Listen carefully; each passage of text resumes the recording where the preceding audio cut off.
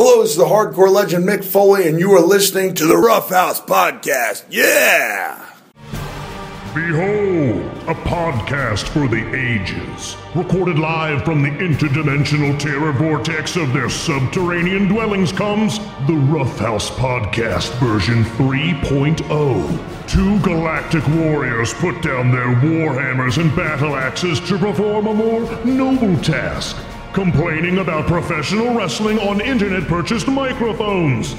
Now with more Simpsons references and Kota Ibushi thirst. This is the Rough House Podcast with Marty and Christoph. Hello, everybody. Welcome to the Rough House Podcast, episode number 341, for a recording date of September 24, 2023. Hi, I'm Marty. Shalom. I'm Christoph. I don't know why I said shalom, but welcome. Hi. How are you? You're one with the faith, I guess. I accept all faiths. I'm not one for religion myself, but you do you. Yeah. Hey, if it works for you, it works for you. But welcome. This is a professional wrestling podcast. Usually, though sometimes we digress into discussions of religion. Apparently. Yeah. We're changing. We're changing themes. We're going to go race and religion and world events, as opposed to professional wrestling. Reminds me, I forget if I brought this up. Did you see what our former podcast network cohort is doing? No, what did he do now? I shit you not. Vince Russo is starting a show discussing race. Would you like to guess who he is co-hosting with? Aubrey Huff. No.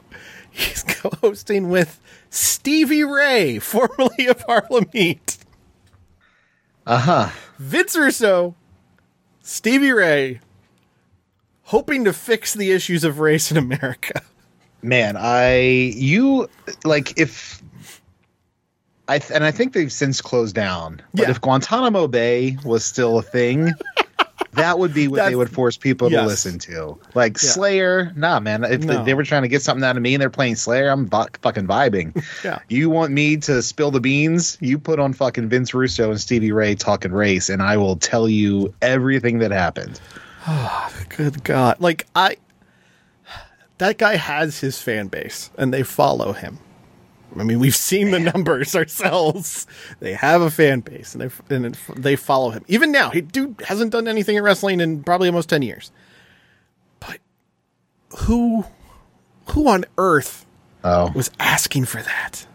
Nobody. That is not on the show. Listen. Let's put it that way. It'll pull in great numbers, and I'm sure we'll have some choice tweets that'll pop up on our timelines because of the bullshit algorithm Elon installed. Yeah. Nobody wants nor needs that. Yeah. Holy fucking shit! That sounds like one of the worst ideas I've ever heard. So they're going to be more successful than us. That's just undoubtedly. But at the same time, I'm sure there are other people that are going to be joining that network real soon, because it's time to talk about the World Wrestling Federation.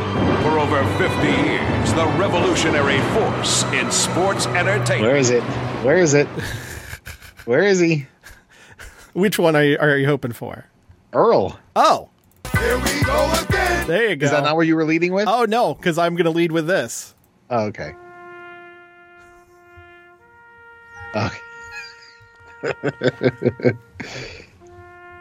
Ladies and gentlemen, this week, the cuts finally began. Some surprising, some not surprising, some who we'll probably never see in wrestling again.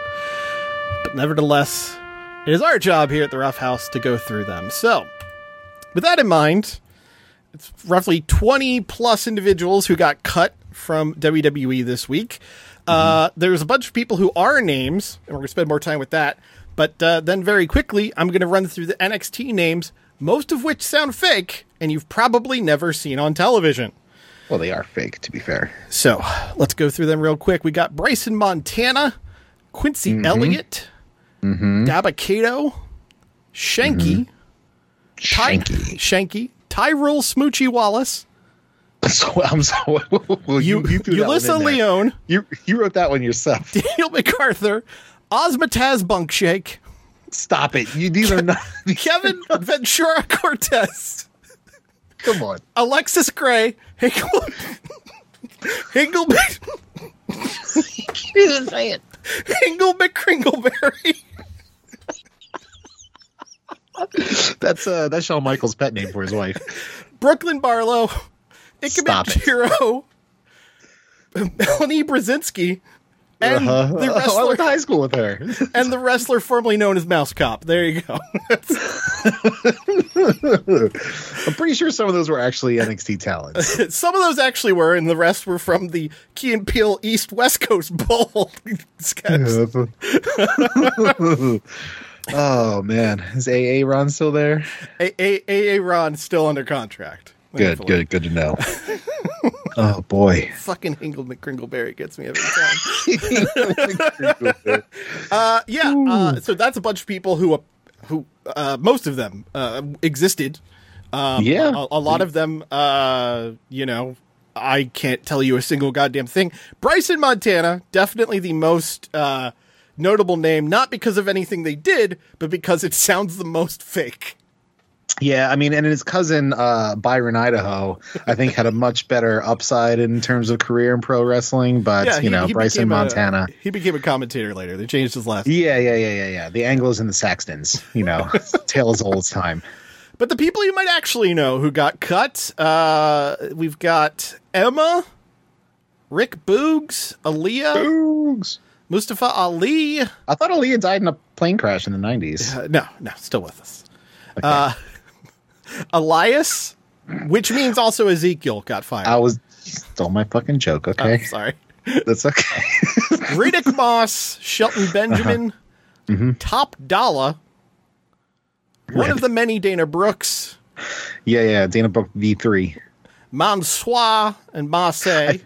I think if you look at the Dana Brooke contract being released, it was Dana _Brooke_final_final_final 2. That's the version. Yes. yeah, that's the version of Dana Brooke that got released.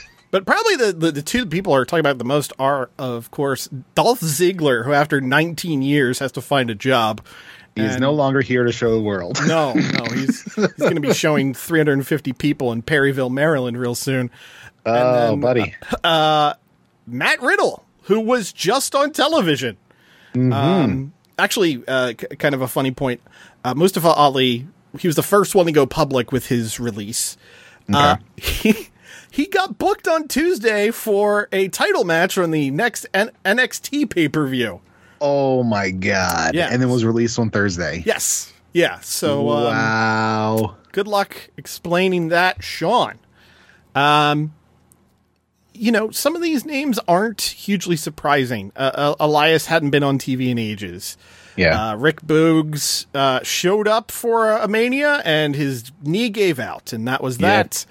Emma, you know what? She'll probably be back.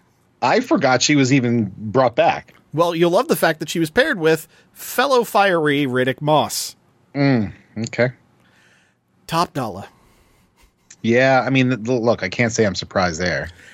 I'm surprised they didn't let go of Ashante the Adonis and what's the other one? Yes, I feel terrible. I can't remember her name. I was going to say Cardi B, but it's not that. Oh, it's B-Fab. Yeah, B-Fab. Cardi B-Fab. So they're still employed. They were on a dark match on Friday, so they still have a gig. But Top Dollar. Oh, Top Dollar. He's in the bottom dollar bin now. Yeah. So we've mocked Top Dollar somewhat regularly here on the Rough House with good reason. Not as much as Michael Cole. No, yeah. And there's actually a postscript. I don't know if you saw about all this. Oh no. Okay, so Top Dollar. Let me count the ways we made fun of him. So Swerve got let go, and then the rest of Hit Row got bumped to the main roster. Yes.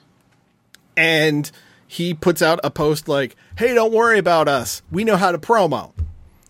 And they got fired. Yeah. Then they got brought back after Vince left. Drafted to SmackDown, which was where they were before the cut, but nevertheless. And Top Dollar becomes just this gag after blowing a plancha to the outside. Yeah. And then it was a no pay. Yes. God damn. That is beautiful. A Nope Con. That's what it was. but yeah, Michael Cole just buried him like screaming about how dumb Top Dollar is. Yeah. We've made fun of him because he said his eventual career goal was to host at The Tonight Show. Yeah, good luck, brother. Good luck. And then I think it was on Saturday that this came out, he was doing an interview with one of the many wrestling podcasts, and he was talking about his now ended time in WWE. Mm-hmm. And apparently, one of the things he was doing a lot of when he wrapped up, in this last period of his time in WWE, he was constantly pitching to Michael Cole that they do an angle together. Oh my God. And I quote, "I'll put you over."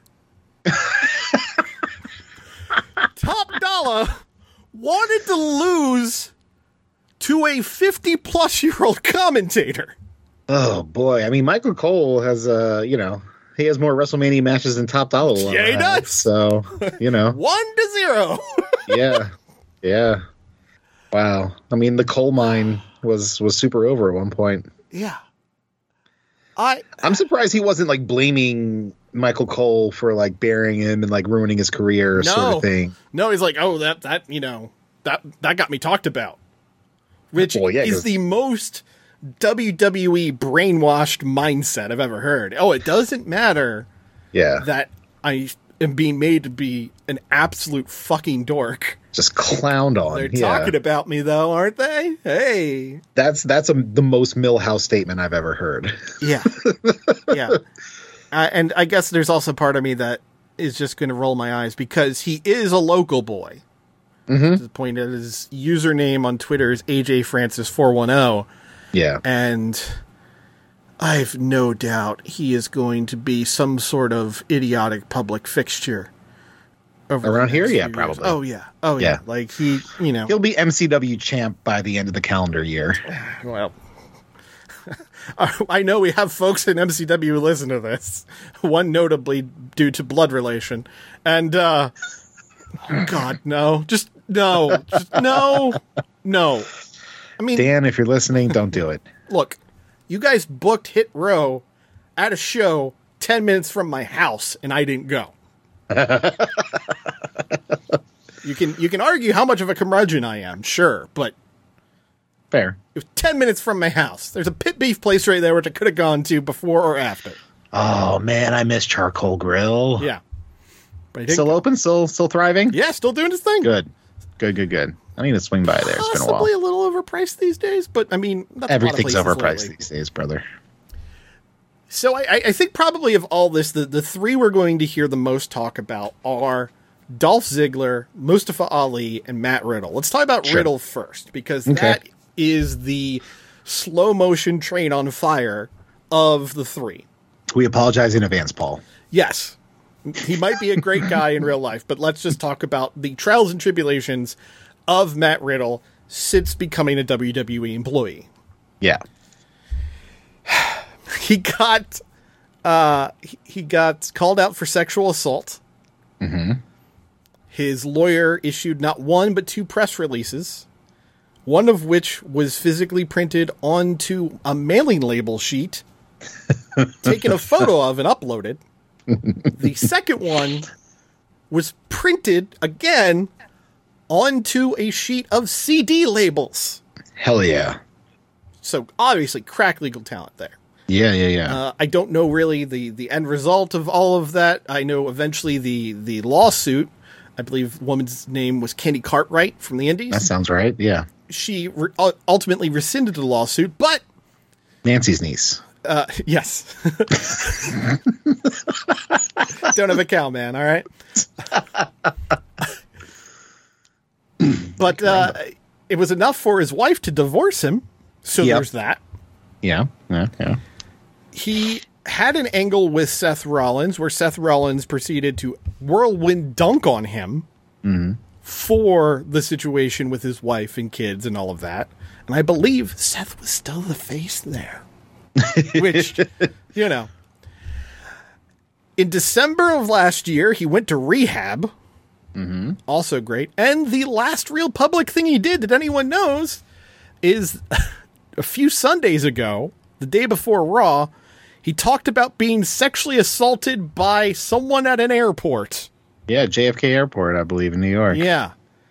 New York City. So he said that publicly. He was immediately taken off TV and then let go 2 weeks later. Yeah. Not great. Best of luck. Not great. I don't know where he goes from here. I mean, he's a talented guy.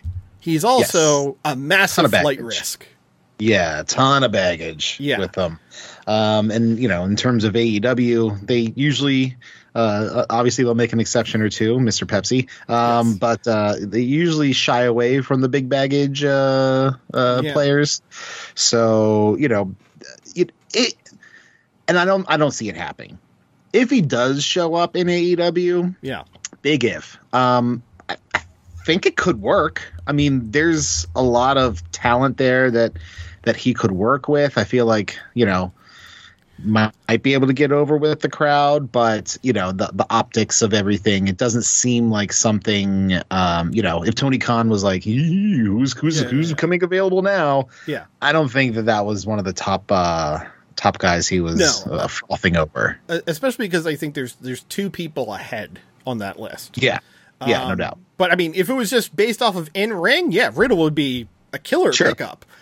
Yeah. But there's everything else. And I think, you know, that is a very, very big problem for anyone who decides to bring him on. To that point, I'm sure Billy Corgan is in those DMs right now. Oh, no doubt. Yeah, we're going to... Honestly, when I'm looking at some of the people, I could see Elias to like an NWA. Mm-hmm. Impact for Elias, I think. Yeah, or Impact. Riddick Moss, probably in that same boat. Shelton Benjamin, I could see pop up in one of those, but not for very long because he is like 48 years old. So still in great shape. Oh, yeah, incredible shape. Just he's not the Shelton that everyone remembers from 2003 because that was 20 years ago. Yeah. But the two that I think we're going to see the most heat around are Dolph Ziggler and Mustafa Ali. Mm-hmm. Ali is a pretty straightforward line. I mean, yes, he's talented. Yes, he's skilled. He's surprisingly good on the mic. Mm-hmm. But he was also the impetus for Bryan Danielson to get involved creatively when he was in WWE. Yeah. I don't know if you remember the story, but at one of the pandemic-era tapings, apparently Danielson busts into the writer's room and goes, "Tell me one person under 30 that we're pushing." Man, I love that guy. Yeah. And Ali ended up being the guy that they got behind. Yeah. So obviously Danielson likes the guy, and if rumors are to be believed and, you know, conversation during the press scrums are to be believed, Danielson is a very trusted person within AEW now. Oh, yeah. No, I mean, Tony outright said that if he was to die, he'd want Bryan to take over the book. Right. So, Jesus Christ. Chris Jericho threw his phone across the room when he saw that quote. So, yeah, Danielson is clearly like a guy who he listens to. If Danielson likes Ali as much as it seems like he does, all right, guess who's in the collision zone? It's fucking Mustafa Ali. It's a no-brainer, honestly, for him. Dolph Ziggler's an interesting one. Yeah. Way past his prime. Yeah, probably past his prime. Although, I would have said the same thing about Christian Cage. I mean, I think I did when they brought him in. And he is doing the Lord's work right now. And I think it's a similar thing where people know who he is. Mm-hmm. He's a super talent still. He could still go. Yeah. And he could be used to elevate guys. Yes. Plus his brother's right there, and he's done a few appearances on BTE. So clearly he's in the mix. I just don't know. Wait, Dolph has been on BTE, or you mean... Dolph has been on BTE. Yeah. How has that gotten through? I have no idea. Wow, okay. Yeah. Maybe that's part of the reason he got fired. Possibly. It is crazy, though, that he's been in WWE, if you can count developmental, since 2004. Yeah, I know. He's barely 40. So, like, I think I saw the stat sheet. It was like 1,554 matches, something like or something. It's a big clip right there, man. Not to mention, the world title, the Money in the Bank, the tag titles, the IC title. Like he's been. We've said this for this podcast is not a new podcast. We've covered a lot of ground, and not just you and me. Like even go back to me and Justin. So he's always been one of those guys that if you need a credible challenger for a world title, he can just slide right in. Yeah. So and I feel like with that name recognition, if he were to pop up in AEW and you need, somebody to feed to, a top guy for a while to have a credible feud or to buy some time or pop a gate and get more people into the building. I mean, that's certainly something they need right now. Yeah. And he is a perfect guy for that. Here to show the world. His biggest problem in WWE, I'm not saying anything dozens, if not thousands of people haven't said before, his issue was he sells too well. Yeah. Which meant, of course, that his shit didn't get over. He was put in a position to sell his ass off. Yeah. I think that would be respected and enjoyed in a very different way from the AEW audience than in WWE. I would only say that the possible hump to get over would be what he would cost, because I'm sure he was getting a very sweet deal by the end of his career in WWE. Yeah, and I'm sure he was kind of hoping that he'd just ride it out until a few more years of popping up doing a match here or there. To being an agent, just a lifer. Yeah, and then I'm sure he probably feels pretty betrayed, honestly, because he's given his body for that company for a long period of time. Put up with a lot of bullshit too. But the cost wise, I mean, you don't think it was probably mid six figures? You don't think he was making? You think he was making? It's hard to say because he was pushed as a semi-main guy for a very long time, and also he was there a very long time. Yeah, that's true. So, if the average new main roster guy gets six figures and he'd been in a world title level thing, I mean, fuck, they could, in theory,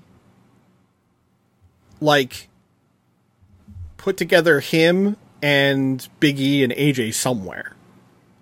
Because AJ's out there, and I'm sure Big E might not get another deal after this current deal ends. Yeah. Unfortunately.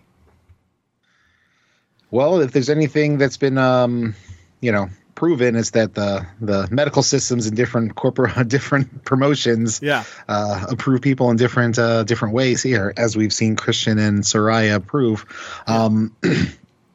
Big E is still young, younger than the others, the aforementioned. So, yeah, I mean that was such a great fucking time with those three together. Even if they're just doing the photo and autograph circuit together, that'd be fucking fun.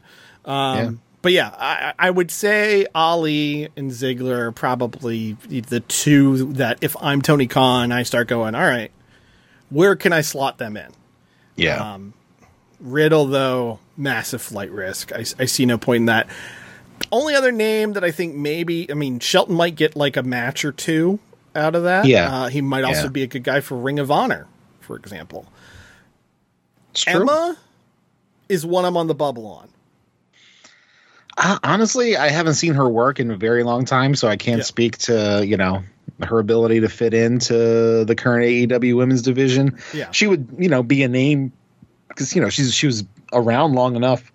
She's probably been there 15 years. On and off, obviously not continuously, but I don't know. I feel like I remember her from 10 plus years. It's probably closer to 10 because I remember her from Network era NXT, and that was 2014. So she was still in NXT at WrestleMania 29 Access, which we went to. So that would have been 11 years. Okay. So 10, 11 years. So yeah, because I remember she was still doing the dance thing with the So, that was about then, right when she was coming up. So, and she was very, very talented when she came up. It's just in WWE they didn't know what the fuck to do with her. Right. Don't forget. Let's not talk about Emelina. Yeah. Plus the Emelina thing. Then between stints in WWE, she went to like Ring of Honor and Impact and did fuck all.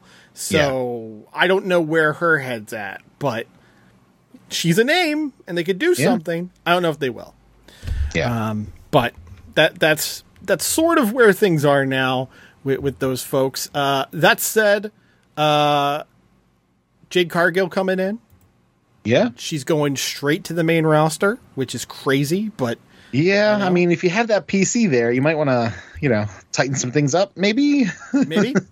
Maybe. But, do you think they're going to do another long undefeated streak? You know what? Based on what we know about WWE mind games and all that, they're going to have her lose on the way in. Oh, wow. They're okay. going to chump her early to see how she reacts. Such a twisted way of fucking thinking, man. That's them, though. I mean, that was always the thing. They'll bring people up from NXT and chump them. And be like, oh, do you really want it? Do you really think you can get over? And looking back, one of the few that they didn't was Kevin Owens, because he came out and beat Cena on his first night. And it's because he was Triple H's boy. Yeah, and he's fucking Kevin Owens. He's great. Yeah, no, I had nothing against Kevin Owens. Just He came into WWE and beat John Cena. I know. Yeah, Insane. Not many can say that. Yeah. There are people who've been in WWE for decades who are still looking to beat John Cena. Hi, Dolph Ziggler. Yeah, perfect example. I'm sure he beat him at some point, but yeah.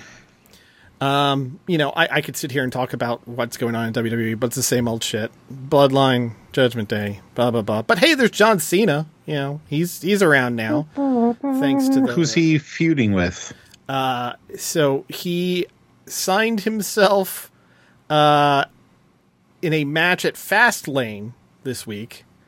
Oh, Fastlane used to be earlier in the year. It used to be the layover between Elimination Chamber and Mania, wasn't it? Correct. Let's see when it is this year. Fastlane 2023 is going to be on October 7th. So like 2 weeks from now. Wait, so they're not doing Hell in a Cell in October? No, they stopped doing that. I think they said last year, because that was the code. They stopped doing that. That they're going to stop doing the match type named pay-per-views. Huh. Well, I say that and they except for Money in the Bank. Well, Money in the Bank, and they just announced Elimination Chamber, which is going to be in Australia. Okay. So it's going to be on and the Royal Rumble. It's going to be on at like 10 a.m. and Survivor Series. In the States. So, well, true. But basically, they were going to start, pulling back on that, I guess. They're not bringing Armageddon back, are they? I mean, if I'm them, no. The time to do it would have been when Judgment Day with Edge was still a thing. Very true. The beginning of Judgment Day. That would have been a time for Armageddon. Very, very true. But John Cena signed for a tag match against Solo Sikoa and Jimmy Uso.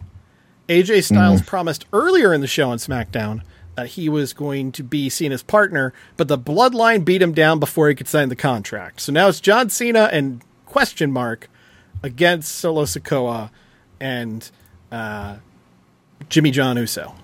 Will it be the other Uso then? I mean, it could be, but he's a Raw guy. I don't know if he could jump over and be in a SmackDown match. Mm-hmm, sure. And also, the Judgment Day is trying to get him to join them for some reason. Sure. Yeah. LA Knight has COVID, though, so there's that. Okay. Speedy recovery to you. Yeah, hope that goes well. It sucks. Yeah. It's not fun to have. Yeah. But, Chris, at the same time, we have three very, very big shows to talk about for the other company, so let's hop over to them. Sure. AEW this week was back in New York for Grand Slam, and let's be honest, the number was not probably what anyone would be happy with. In terms of attendance. Television-wise, killer rating for the show. Oh, good. Number one show on cable for the week. Or good. For Wednesday, night, rather. Yeah. So I was looking, I tried to make a note of examining the crowd, and when they debuted and did the sweeping crowd shot, I was like, oh, this doesn't look like Arthur Ashe, this looks like a regular arena. And then I realized it's because they pushed the stage so far back because the attendance was such shit that it only looked like a normal arena. So I will give credit where credit is due. Heading into this, I think they sold 5,000 tickets. Yeah. Now remember, they sold it out year one with 22,000. Right. 5,000 was what they were at. Then they had everyone do press in New York all last week. And they got it up to 11,000 attendant. They haven't doubled it. That's pretty good. Yeah. So, hey, guess what, AEW? If you promote your shows, people go to them. Wild idea, I know. Didn't we just say that last week? He listens. We've been over this. Thanks, Tony. Now, what I will also point out, just because I think it's funny. So, for years and years and years, it was said, AEW should raise their ticket prices. They charge too little compared to WWE. So they raised their prices, which means even though they had only 11,000 people... The gate was more? The gate was, if not the same as, greater than the 22,000. Okay. I mean, look. You scoff at the numbers of attendance all you want, but you look at the bottom line of gate and income, and that's really what matters. I'll put it this way. And there you go. I mean, hey, good job. If you do get this WBD deal that everyone's talking about, it'd be pretty fucking cool if you go, okay, since we're getting paid X amount of money every week, let's fill to the rafters these buildings and bring down those ticket prices. Yeah. So, anyway. And not just the day of when you're trying to get last minute people in there. the buy two, get one or whatever. Yeah. Grand Slam, the Dynamite half was incredible. One of the best bell-to-bell editions of Dynamite in ages. Some of the best in-ring stuff. I mean, this sounds like I'm doing it with fake praise, but it's true. Best in-ring stuff since All Out. Just a really, really solid show with some great moments, though they really, really got to start pulling back on some belts, which we'll talk about. Yeah, and other things. Yes. But show kicked off with Eddie Kingston against Claudio Castagnoli for the Ring of Honor World Championship and New Japan Strong Championship. So that's open-weight championship. Open weight, yes. Yeah, New Japan Strong Open-weight Championship. So that's 2 belts already. Yeah, title for title. Title for title, but still, it's 2 belts already on the show. Killer match. I really enjoyed the match they had at the Ring of Honor pay-per-view. This match was as good, if not better, because the crowd was incredible. Again, I know it was only 11,000 people, but they sounded great. They were into fucking everything. And they were, and Eddie being the hometown hero at that point, this was definitely the time to pull the trigger on him getting a world title. Yes. People lost their shit at the finish, him winning. Yeah. This was probably one of my favorite matches of the year. Both Claudio and Eddie were like, all right, well, we're going to beat the piss out of each other. That's how we're going to do this. Yeah. Claudio from the jump sort of twisting the knife by not only wearing his Ribera jacket, but also wearing Masala-colored tights. So nice little 1-2 punch there. Also, I think it's kind of cool that was Claudio, Eddie, and Bryce in the ring together. Yeah. I thought that was a nice little touch. But killer match. Eddie gets the win. Eddie gets the win also with a power bomb, which is kind of a funny reference. I don't know if you saw some of the quotes from at StarCast. Eddie Kingston did a sit-down Q&A with Kawada. Oh, okay. I remember that happening. I didn't read any quotes. One of the things in that was Kawada giving Eddie shit for doing the Northern Lights powerbomb because he hates that move and doesn't understand why he just doesn't do a standard powerbomb. Okay. So the finish of the match was Kingston hit a bunch of back fists, hit the Northern Lights bomb, Claudio kicked out, hit another back fist and used a power bomb and got the win. So I thought that was cute for the insidery type folks. That's a very Eddie Kingston thing to do as well. 100%. But Kingston's now got 2 belts. 2 belts, Eddie. Yeah. Eddie 2 belts. Let's go. So Ring of Honor World Champion and New Japan Strong Openweight Champion is Eddie Kingston. Which has caused him to cancel his indie bookings. Yes, all of them. Apparently has a lower back injury. I'm not sure if that's kayfabe or not, but it's, Yeah. Defy found out the same way everyone else did. That's supposed to happen Saturday night in Seattle. Not great. Matt Taven and Mike Bennett were praying at Roderick Strong's bedside. Boy. I still continue to not like Mike Bennett or Matt Taven. However, I will watch 2 hours every week of Roddy Strong with a loud, poorly functioning automated bed up and down. That was classic sitcom, slow sound effect bed raising thing. That was some choice comedy. And I will say I'm kind of turning the page on Roddy with his Adam, just at the top of his lungs, begging for his best friend. Like, okay, it's starting to work a little bit for me. But I'm kind of with you with the Taven and Bennett thing as well. If the end game of this though is Roddy Strong in a hospital bed ringside for Adam Cole matches. Well, there might not be Adam Cole matches for a little bit. So fair point. Oh boy. But yeah, Renee Paquette was backstage with Luchasaurus and Christian Cage. They were talking about how they're going to have a match with Sting and Darby at Rampage. And Cage says, hey, you know what? After that, let's face each other again on Saturday, but in a triple threat for the TNT title. Yeah, he did slip and say 2-on-1. And no, triple threats, which classic Christian Cage work there. I will say shout out to Renee wearing her best Canadian all denim jumper. So well, super, super Canadian. Chris Jericho and Sammy Guevara went one-on-one. Jesus fucking Christ. As to how this got 4.25 stars from one David Q. Meltzer, I have no idea. Uncle Dave, come on, man. This was... I know Chris is a source, man, but... The only thing I liked was the finish, because the finish was insane. Yeah. The code breaker out of a shooting star is ridiculous. Yes. Yeah. Sammy coming out wearing Jericho homaging gear. Okay. I will totally own my own fallacy here, which is I loved Eddie and Claudio doing the Masawa Kawada gear. Right, but neither one of those men were in the match. Yeah. Let alone the guy going over. Why did Jericho win? Because Jericho.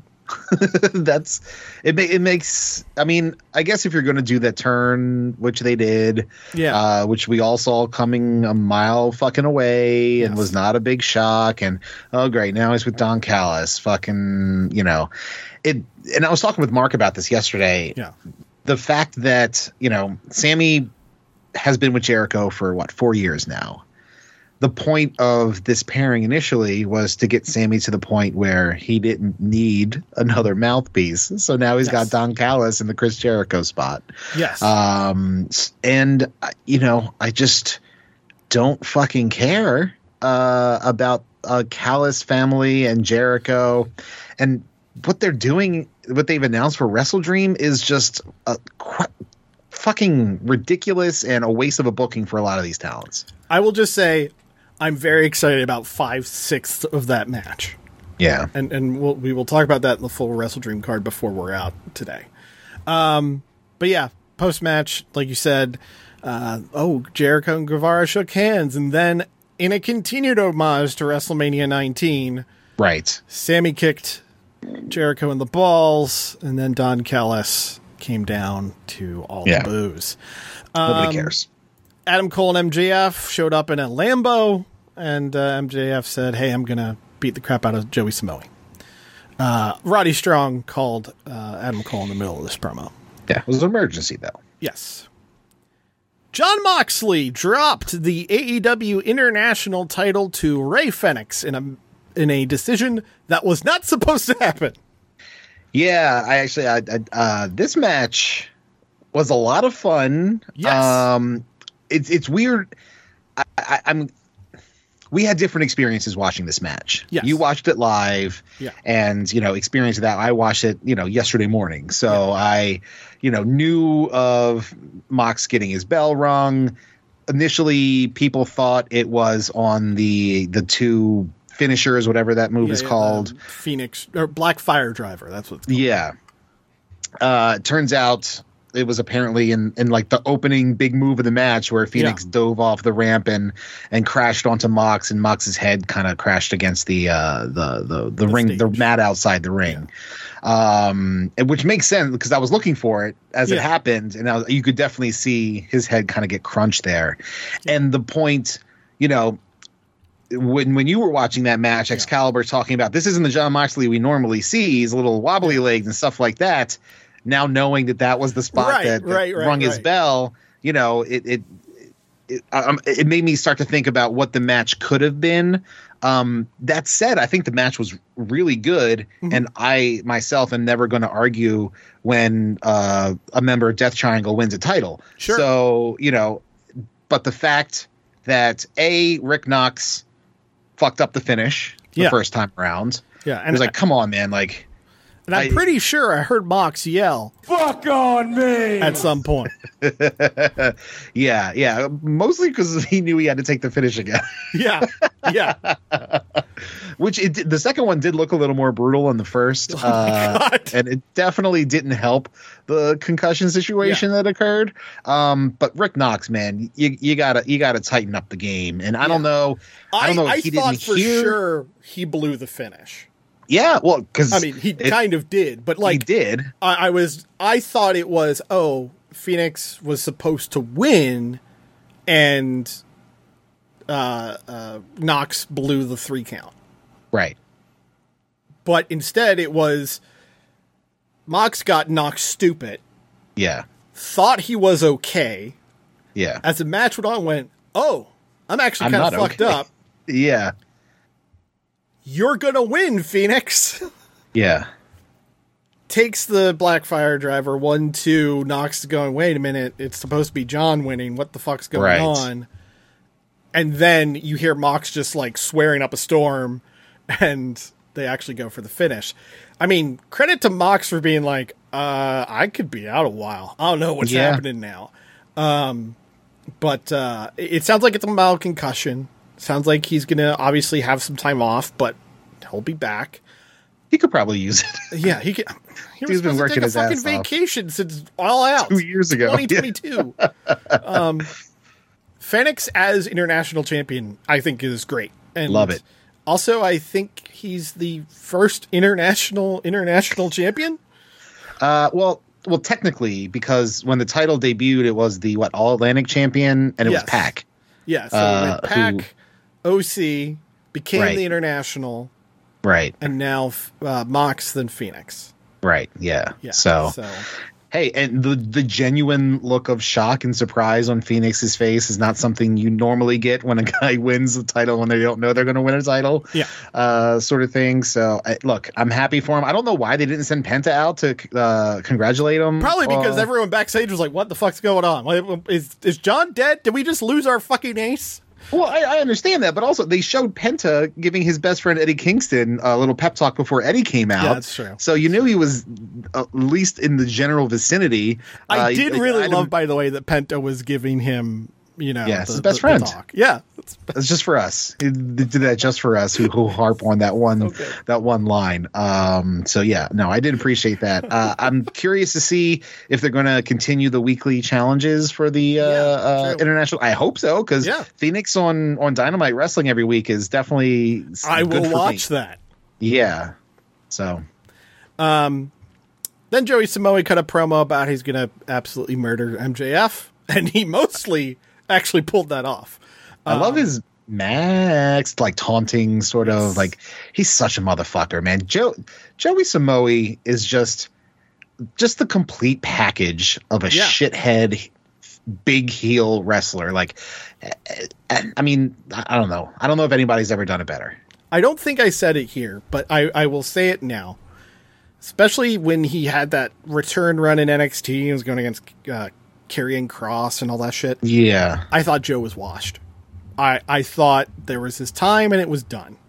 So when he got brought into Ring of Honor, I was like, I mean, it's cool, that he has Ring of Honor history, and, it's a good idea. I'm sure he'll be putting over somebody, blah, blah, blah. he's had this incredible resurgence. Yeah. Up to including the main event on Wednesday. Yeah. Him versus Max was phenomenal. Like, such a great killer heel versus hot babyface match. And, who's also a shithead. Yes, but he's their shithead, which is the important He's their part. shithead, yeah. But yeah, Joe is just so goddamn good. I hope, yes, he lost. I hope he still gets to be in that upper card mix. I can't imagine this hurting his stock at all. Yeah. You know? If anything, it probably enhanced it further. Yeah. Saraya went against Tony Storm.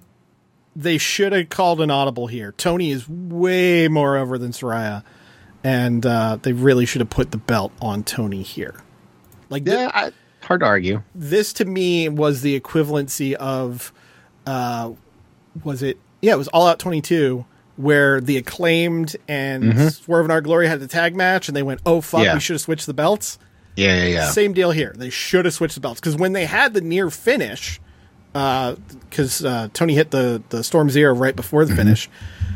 People were super stoked. Yep. Even though Tony had just been women's champion, like people like this new Tony. Right? Yeah. This character's change is just gangbusters. Yeah. Just working. And she now has her own theme, and she's got like the Gold Dust-esque slower frame rate entrance and everything.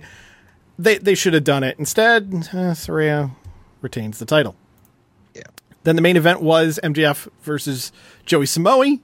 As we talked about... You forgot about the MJF Bret Hart tribute. Oh, sorry. About to get there. As we talked about the match, it was great, but it was preceded by the callback to the old Bret Hart video from the fucking New Generation era of WWF. Bret! And the fact that he whispered to the kid that he's adopted. 10 out of 10. Well, 10 out of 10. Now, what I will say is, just out of, something I thought was funny. So he comes to the ring, and of course he's the big hometown boy, and he's wearing his jacket, and it's covered in all the different sports team logos. Correct me if I'm wrong, Chris. Don't people across New York hate the other New York teams depending on the New York team they're supporting? Yes. Yeah. So he's 100%. coming out with all of them. He's just trying to get everybody on his side. Yeah. He's trying to he's a people pleaser. Which I thought that actually kind of added to this sort of disingenuous face thing he's got going on. Yeah. No, he's definitely like a Mets guy, not a Yankees guy. And, it's whatever. Yeah. But then that took us to Friday, and we had Rampage. Again, I just want to point out, they listen. Do you know how they taped Rampage on Wednesday, Chris? After Dynamite? They taped the first half before Dynamite and the second half after Dynamite. There you go. People were out of the arena at 11 instead of midnight. But then also because they didn't know that was happening ahead of time, they weren't in the arena early enough to see a local boy like Hook have a marquee match. Yeah. So there were problems. However, I want to announce that ahead of time, guys. However, I totally said last week what they should do. Makes everyone happier. And it sounded like, because in past years, it sounded like the Grand Slam crowd had a miserable time getting home. Yeah. This worked out better. But for the TV version, it kicked off with Sting and Darby Allin defeating Luchasaurus and Christian Cage. Just more of that storyline, and there's even more after Collision this past Saturday. Chris Statlander, Orange Cassidy, and Hook in the weirdest trio I've ever heard of. Win against Anna Jay, Angela Parker, and Matt Menard. You're going to be shocked. Chris Statlander, OC, and Hook won. Yeah, I don't hate Hook and OC together. Yeah, I don't dislike it. It's just weird. But it's still, it is a little weird, especially because OC has literal best friends. Yes. Right there. And I really liked the OC Darby duo that they were running with for a little while. So, I guess Darby's got his young own twink protege, so. And his own old man albatross. That's true. Well, so 3 generations right there. Yes. Yeah, exactly. There was a QTV segment. I'm sorry. Tony Schiavone then interviewed Don Callis in the ring. Don Callis said, I was pursuing Jericho, but who I really wanted was Sammy Guevara. And Sammy does this whole thing about, he hates Chris Jericho and he hates the fans, and Jericho comes out, and then Callis is about to hit Jericho with a screwdriver, and then hey, Kenny Omega runs down. Apparently wearing a $14,500 pair of Yeezy sneakers, because somebody on Twitter pointed that out. But more crucially, he has Riho's pipe. Oh, is that? Look, like I said a couple weeks ago, if this Callis family story continues to involve visual aids and props, you get a slight pass from me. Very fair. So then, they went to the break, and then Alex Marvez caught up with Kenny Omega. Him and Jericho did a promo. Long story short, at Wrestle Dream, it's him, Jericho, and Kota Ibushi against Don Callis' trio, however he chooses it to be, which we found out on Saturday. Right. Then, in an attempt to absolutely make sure the fast forward button on my DVR works, it was the Righteous versus the Hardy Boys versus the Best Friends versus the Kingdom. Yeek. To determine the number one contenders for the Ring of Honor tag titles. Yikes. The Righteous won. They have never been on AEW TV before. I mean, they've been on Collision. They beat the Hardys last Saturday on Collision. Oh, did they? Yeah. I don't watch Collision. It's okay. The Acclaimed Billy Gunn retained the trios titles over the Dark Order. Fine match. Had nothing against it. Julia Hart defeated Sky Blue, and they were pointing out that she had a 24-match winning streak, which would come up on Saturday. Julia Hart did? Yes, Julia Hart, 24-match winning streak. Where were these matches happening? Collision, Dark Elevation. Oh, so it's going back that long. Yeah, okay. yeah. For all of 2023. After the match, she beat down Sky Blue, put her in the Heartless Crucifix submission thing. Willow Nightingale ran out to make the save. So they're, hinting toward that. Bullet Club Gold cut a promo on Andrade El Idolo. I'm going to say more of this on Saturday, but Bullet Club Gold is the greatest gaggle of doofuses that AEW's ever had. Wow, a gaggle of doofuses is pretty apt. That's pretty spot on to explain those guys. I mean, Jay White is not particularly a doofus, but he surrounded cool himself. But he's surrounded by cartoon characters. Yeah. Yeah.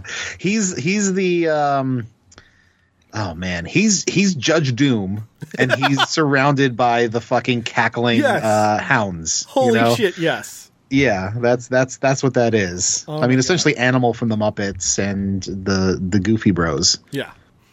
Mike Santana, again, now has a first name. He defeated Good for him. Dirty Bulk Bronson of the Iron Savages. Formerly Bear Country? Was that the same band? Yes. Or band? Yep, Group. same band. Same band.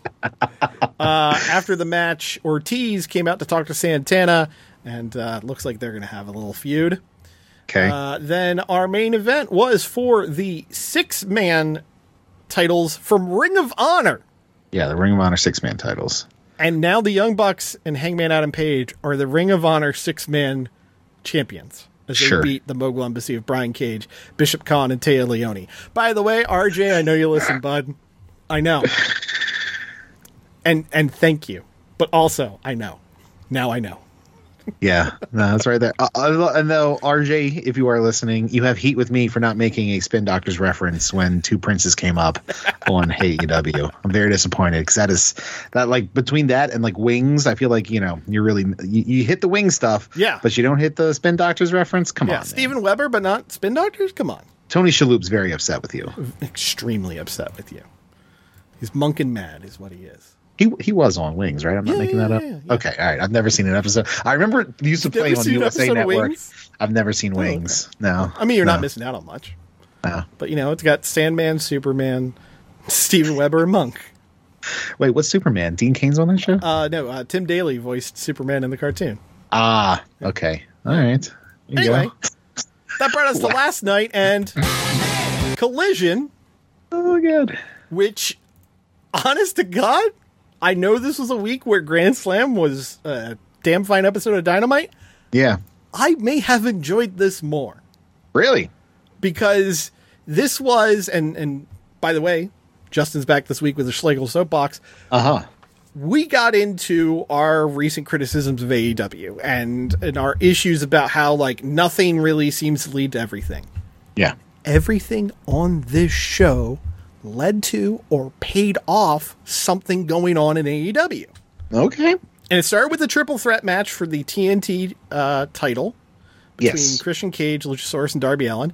You will be not surprised to know that Darby basically got murdered for the majority of the match. Sure, yeah. It's essentially a 2-on-1. Yes. And the finish I thought was very interesting because Darby, since it's a triple threat, I always forget, triple threats are no DQ. Like, yes. You're allowed to do whatever. Darby was going to hit, I think it was Luchasaurus with the TNT title. Okay. Luchasaurus hits a chokeslam in advance. He grabs the TNT title and stares at it. And I didn't realize this, but it turns out it's true. It was the first time he held the TNT title since winning it. Amazing. So he's, all enchanted because he's a simple monster. Sure, yeah. Crowd's chanting, "That's your belt" at him. It was a great crowd last night. All right. Cage gets in his face, asks for the belt back. Darby sends Cage into Luchasaurus. Darby goes for the coffin drop on Luchasaurus, goes for the pin. Christian slides him out and beats Luchasaurus to become the new TNT champion. Christian Luchasaurus is the new TNT champion by pinning Luchasaurus. What a motherfucker. Luchasaurus looked like a sad puppy dog, but he then proceeded to Jungle Boy style carry him on his shoulders, carry Christian Cage on his shoulders as Cage raised the belt overhead. We had a video package which recapped the whole Don Callis, Chris Jericho, and Kenny Omega thing. Don Callis then cut a hell of a promo talking about how he's not worried about Kota Ibushi because he's got the man who's beaten both Omega and Jericho over the last 2 months, Will Ospreay. So it's Jericho and the Golden Lovers versus Sammy Guevara, Takeshita, and Ospreay. I mean, this is a waste of Will Ospreay. Yeah. I'm not going to disagree on that. But, sometimes dude needs a night off. Fair. I mean, he's still going to get his shit in. I don't think he's, Yeah. I don't know. I'm fine with 5-6. Okay, I'll put it this way. If it was Takeshita and Ospreay versus Omega and Ibushi, worlds more excited. Yes. Sammy being in there, I'm fine with. He's not a hindrance to me. He's a flippy dude who does dumb shit. He's good for a couple big spots, high spots. Right. Jericho, man. Like, if he lived up to everything he has said over the years, he would have lost clean as a sheet at Grand Slam, and then Sammy got to go off and do his thing, and then he's gone for like 2, 3, 4 months. Yeah. And then he come back as a babyface for something with somebody. Yeah. But instead, he's still around, and I don't know why. I don't know. I guess he's just got Tony's ear, maybe. Yeah. He's like, I don't know. Everything's burned together. Yeah. We've been talking a while. Did you say this earlier that he's becoming the Hulk Hogan of? That was Justin's call, but he's not wrong. That was Justin. Yeah. He's not wrong. I mean, I was saying the same thing about Punk before he left. And, right. There's definitely some of that going on. He's Poochie. He's Pooching himself. Yes. Tony Schiavone was backstage with Christian Cage and Luchasaurus. Christian Cage dedicated the win of his TNT title to Nick Wayne's mother and his late father, who he sure was rooting him on from heaven. I saw that coming. Tony Schiavone said, "You know what? I just want to let you know, Tony Khan, he overheard you talking about how you want to be a fighting champion and you want to do everything you can, and he wants to put together a classic match. So at Wrestle Dream in Seattle, it will be Christian Cage and Darby Allin in a 2 out of 3 falls match for the TNT title." Oh, boy. Yes. Okay. We had Hook and Rob Van Dam against 2.0. I'm sorry, Hook and Rob Van Dam? Yes, against 2.0. Okay. Well, look, RVD used to know Hook's dad. I understand that, but RVD had one match like 3 weeks ago, and he just pops up again on a Collision? Against Jungle Boy. So, What I thought was interesting was they talked about Hook's win-loss record. Uh-huh. And the way that they talked about it was like, Hook had that one loss. He regained his FTW title at All In. No mention of Jungle Boy. Not a single mention. Completely walked around it. Okay. That's promising. If I am Jack Perry, I'm wondering if it's time to start filing with the state. That's pretty much where I'm at. He's calling his family lawyer. Yes. It was a fun match. I mean, look, 2.0 knows how to put guys over. And sure. They do it well. Really, though, the highlight for me was as they were leaving the ring, Rob Van Dam. Now, have you ever seen Rob Van Dam's impression of Shawn Michaels? Maybe, but it's not ringing a bell. I will just say to you and the Rough House listeners, Google Rob Van Dam Shawn Michaels impression. I'll send you the video after we're done recording. Okay. Rob Van Dam's very good at doing a physical impression of somebody. He proceeded to do a physical impression of Taz with his arms crossed to Hook, and Hook almost broke. So, very good stuff. Very good stuff. Had an Eddie Kingston video package talk about his world title victory, and Kingston, he wants to be a fighting champion, and he wants to defend his titles, both of his titles. Okay. So at Wrestle Dream, Eddie Kingston will be defending the Ring of Honor world title and the New Japan Strong Openweight Championship against Ring of Honor Pure Champion Katsuyori Shibata. What? Eddie versus Shibata in Seattle. Okay, let's fucking go. I know, right? Granted, Jesus though, Christ. fucking Ring of Honor Pure title and Ring of Honor World title and New Japan Strong title. Like I know. I gotta at some point count. That's my homework for next week. I'm gonna count how many titles are in current AEW circulation. A lot. Yes. Dark Order had another commercial. Kingdom were backstage, upset at the Best Friends for costing them the shot at the Ring of Honor World Tag titles. So they want the Best Friends next week on Collision. Okay. To honor Neck Health Awareness Month. Okay. Sure. Julia Hart basically murdered Kiera Hogan. Brody King then cut a promo for her talking about, and I thought this was funny, how Julia keeps stacking up the bodies. Okay. That sentence coming from Brody King makes sense. Yeah, but about Julia Hart? About Julia Hart, a bit of a stretch. Yeah. But hey, Brody King's on TV, so I'm fine with it. Even with his hand all cast up, because apparently he punched something after the whole Punk thing. Really? Yeah. Yeah, he broke his hand backstage at All Out. Or All In, rather. Jesus. Yeah. He apparently punched a wall when he found out about the Punk stuff. Because he was pissed at Punk doing this? Yes. Presumably? Okay. Yeah. When you think about it, like, that's a guy who he's very much aligned with politically. Right. Him and Danhausen. Right. Danhausen, who seems to be getting that Bart Simpson level weird about being injured right now. I don't know if you've seen Danhausen on Twitter, but it's not the normal Danhausen we're used to. I know he was tweeting about not having the groin punch in the Fight Forever DLCs coming out in. That reminds me, just kind of a fun thing. Apparently, one thing they've added to the Fight Forever game, in addition to playable Danhausen. So I forget what the button combo is, but you can reach under the ring to grab weapons. Yeah. At a random interval, you will go to pull something out, and Danhausen will come out and curse you. Okay. I kind of love that. It's a nice touch. Yeah. Anyway, Julia Hart now has a 25-match winning streak, and Brody King said that the violence will continue until Hart gets to avenge her last loss, which was at the hands of Chris Statlander. So it's going to be for the TBS title at the pay-per-view, Chris Statlander versus Julia Hart. Okay. We had a recap of the whole Righteous to Do winning the number one contenders match.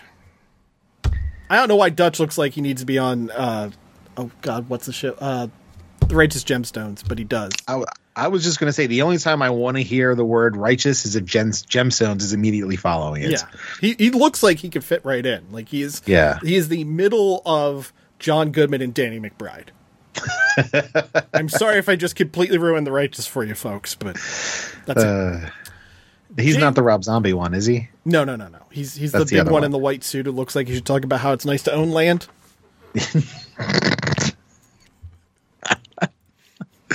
That's how I did it. That's how my father learned. Let the boy watch. Jay White defeated Andrade El Idolo in a fucking great match. Ooh, okay. You have my attention. Yes. So, of course, right at the beginning, Jay comes out with the entire idiot brigade of the Bullet Club Gold. The guns, Card Blade, Juice with his Cowboy of the Month plaque.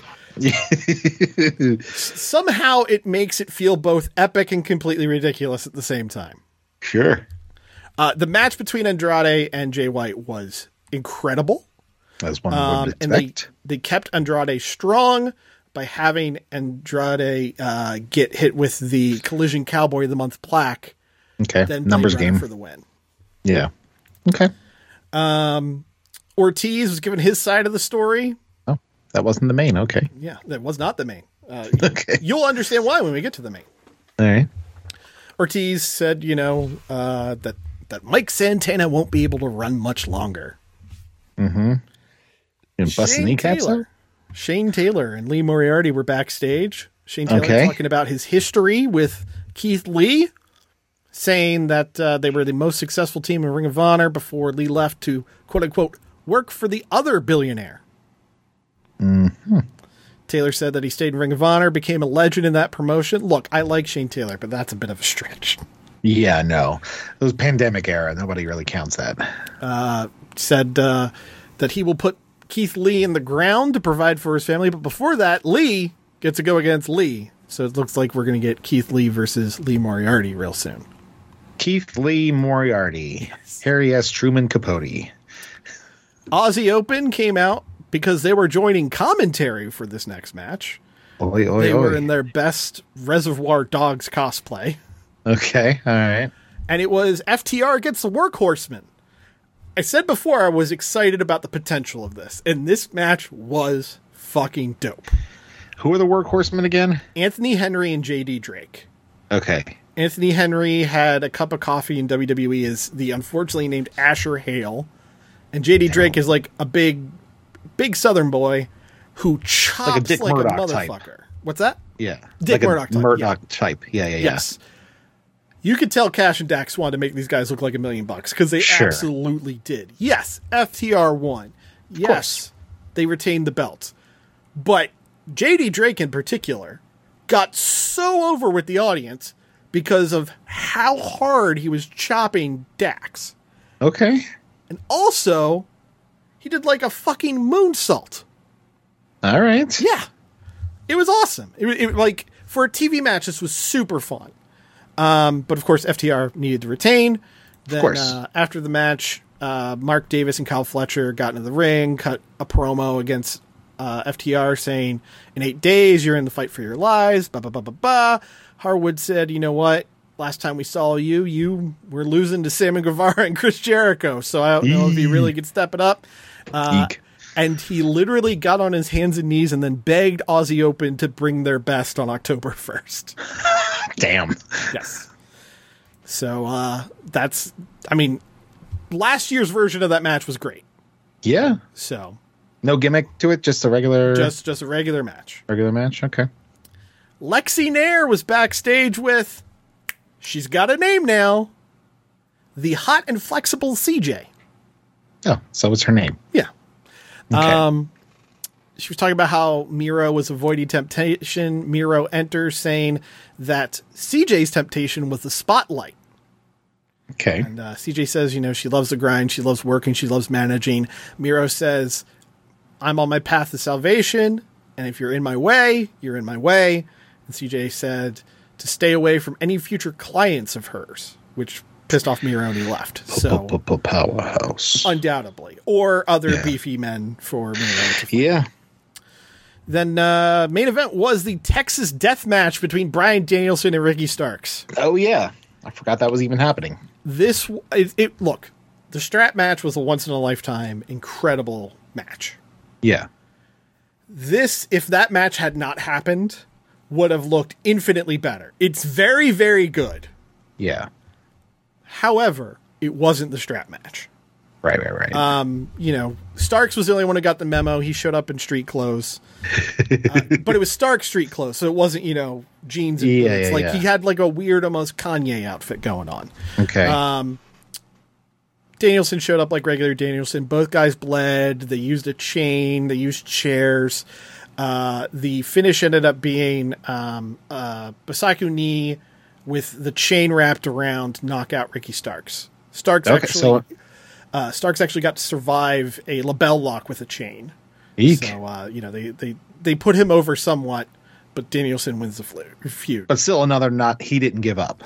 Exactly. He got knocked out. Yeah. Okay. And then this takes us to Sunday. Now,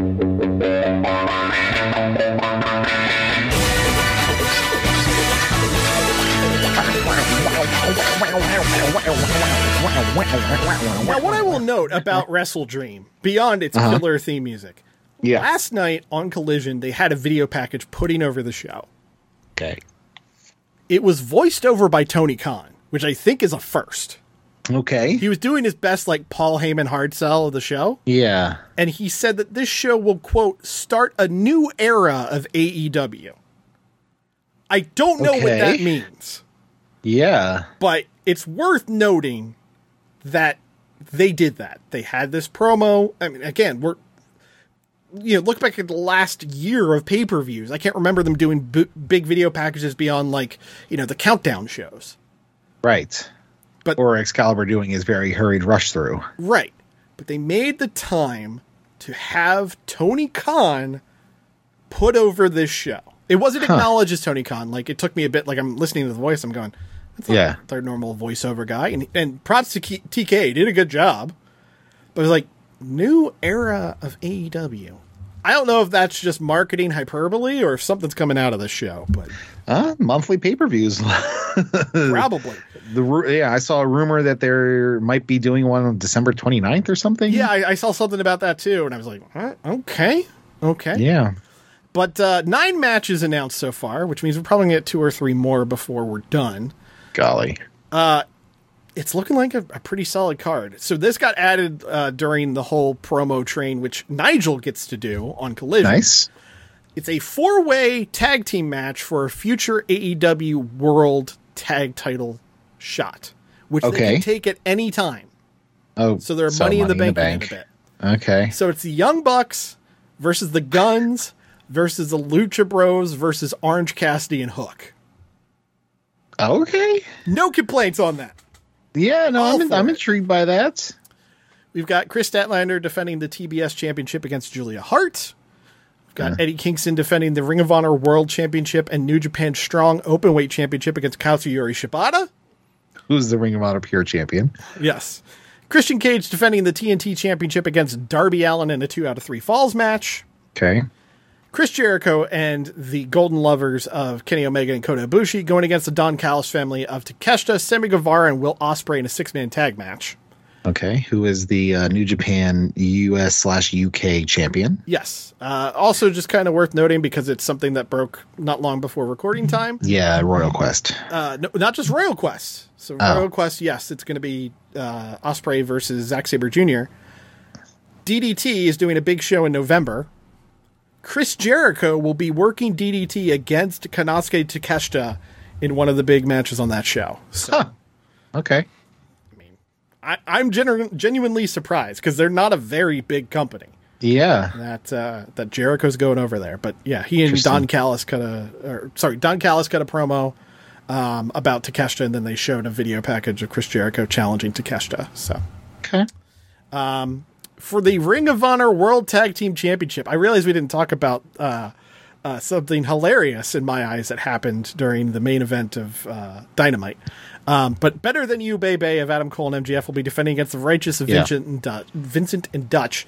The question, though, is, will Adam Cole be able to go?